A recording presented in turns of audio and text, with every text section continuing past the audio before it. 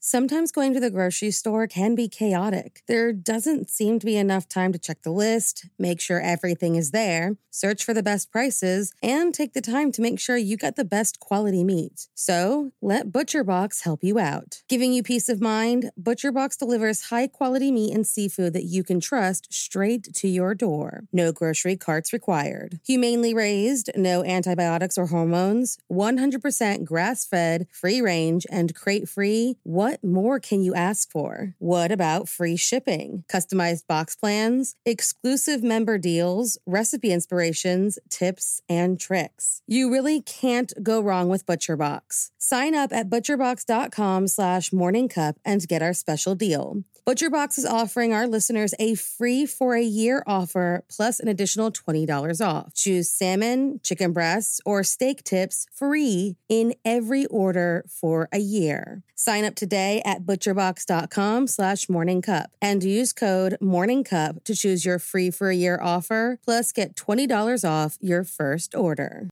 Say goodbye to your credit card rewards. Greedy corporate mega stores, led by Walmart and Target, are pushing for a law in Congress to take away your hard-earned cash back and travel points to line their pockets. The Durbin-Marshall credit card bill would enact harmful credit card routing mandates that would end credit card rewards as we know it. If you love your credit card rewards, tell your lawmakers, hands off my rewards. Tell them to oppose the Durbin-Marshall credit card bill. Today's episode is sponsored by BetterHelp. What interferes with your happiness? What are some things standing in the way of being the best version of you? For a lot of people, life, your past, and sometimes your current situation can cause roadblocks in your life. Mental health is incredibly important, and so many, including myself, can benefit from talking to a professional and working to dismantle those roadblocks. That's why I'm excited to talk to you guys about BetterHelp. BetterHelp knows no two people are the same and will help to assess your personal needs and match you with your own licensed professional therapist. These incredibly convenient appointments are in a safe and completely private online environment, and you can start chatting with your new therapist in under 24 hours. It's not self-help, it's professional counseling. You can message with your counselor at any time and get a timely response, plus schedule weekly video or phone sessions, which means no driving to an office, no waiting rooms, and no awkward small talk. Just meaningful sessions with experts who specialize in things like depression, stress, anxiety, relationships, trauma, family conflict, LGBTQ matters, grief, and so much more. There is truly someone there for everyone. And BetterHelp is committed to finding your perfect match, which means if you and your counselor don't mesh for whatever reason, they make it easy and free to seek someone new if needed. BetterHelp is more affordable than traditional offline counseling. And with financial aid available and access worldwide, they truly make it easy for anyone to seek the help they need.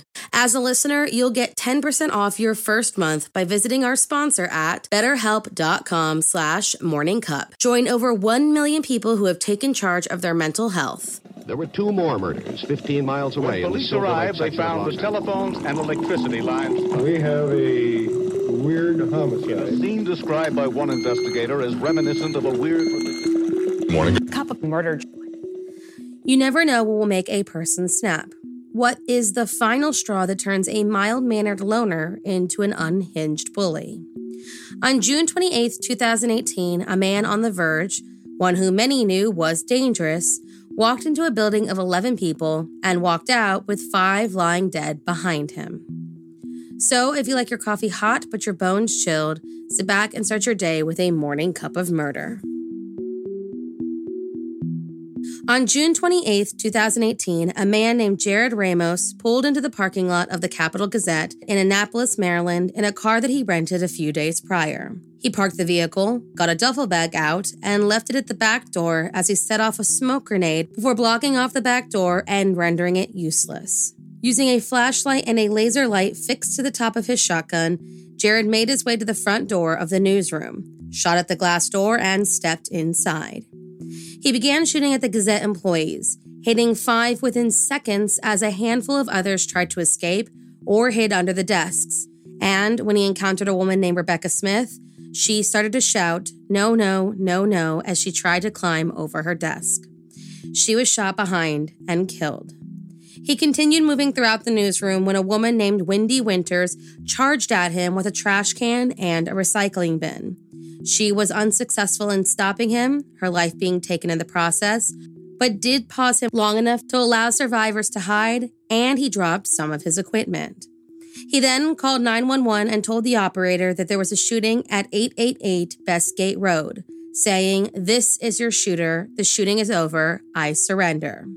But because the Capital Gazette's phone lines routed through the Baltimore Sun's office, the call came into a 911 operator in Baltimore who knew no such address. So, of course, this delayed first responders. After making the call, Jared hid as local police officers and sheriff's deputies started to arrive and help staffers escape from the building, telling them repeatedly to avoid the bodies of their coworkers. 19 minutes after the shooting began, and after 6 minutes of hiding, police found Jared Ramos lying face first on the ground under a desk. When they asked him to identify himself, he responded, "You don't know my name?" and told them to ask staffers Rick Hutzel and former publisher turned vice president of business development at the Baltimore Sun Media, Tim Thomas. Even saying, "As far as I know, Rick Hutzel is still alive." Tucked into the grip of his shotgun, one he legally purchased, was a small piece of paper with a quote written by Terry Nichols, the co-author of a book about active shooters. It read, "There are very few problems in the world that cannot be solved by clear and concise communication. The remaining problems can be solved with the proper placement and application of high explosives." In total, Jared shot and killed 5 of the 11 employees at the Capital Gazette that day. They were Gerald Fishman, a 61-year-old columnist and editorial page editor, Rob Hyacin, 59, an assistant editor and weekend columnist, John McNamara, 56, a sports reporter for the Capitol and a primary reporter and editor at the Bowie Blade News, Rebecca Smith, a 34-year-old sales assistant who had just started at the Gazette, and 65-year-old Wendy Winters, a beat reporter and special publication editor who bravely tried to stop the shooter and saved many lives. Several others were injured. One of the survivors, a man named Phil Davis, who was the courts and crime reporter of the Gazette, tweeted in the middle of the attack saying, "Shot through the glass door to the office and opened fire on multiple employees," and describing the scene as a war zone and providing valuable information like the fact that this was a lone gunman. 38-year-old Jared Warren Ramos, born December 21st, 1979. In the aftermath of the attack, the employees of the Capital Gazette insisted on putting out the next edition of the newspaper, just hours after the shooting. In fact, many of them started to cover the case while the shooting was still happening. The only difference in this edition was a blank page where the opinions piece usually stood, with a small note to honor those who had perished in the attack. So, why did he do it? Why did Jared Ramos enter a building and attempt to take the lives of everyone inside? To understand that, we have to go back to 2011 when the Gazette put out an article about Jared being put on probation for harassing an acquaintance from high school through social media. Angry, Jared sued them for defamation, but the case was dismissed due to the fact that all of the information published was public record. So, Jared started to harass and threaten the newspaper offices instead. In 2013, former editor and publisher Thomas Marquardt contacted local police about Jared's threats, but the department decided it was nothing to worry about and did not pursue the report. So, Thomas consulted with the paper's attorneys about a restraining order, even saying, "This is a guy who's going to come in and shoot us." According to a profiler who studied Jared, he was an injustice collector who was, quote, "someone who goes through life collecting injustices, real or imagined."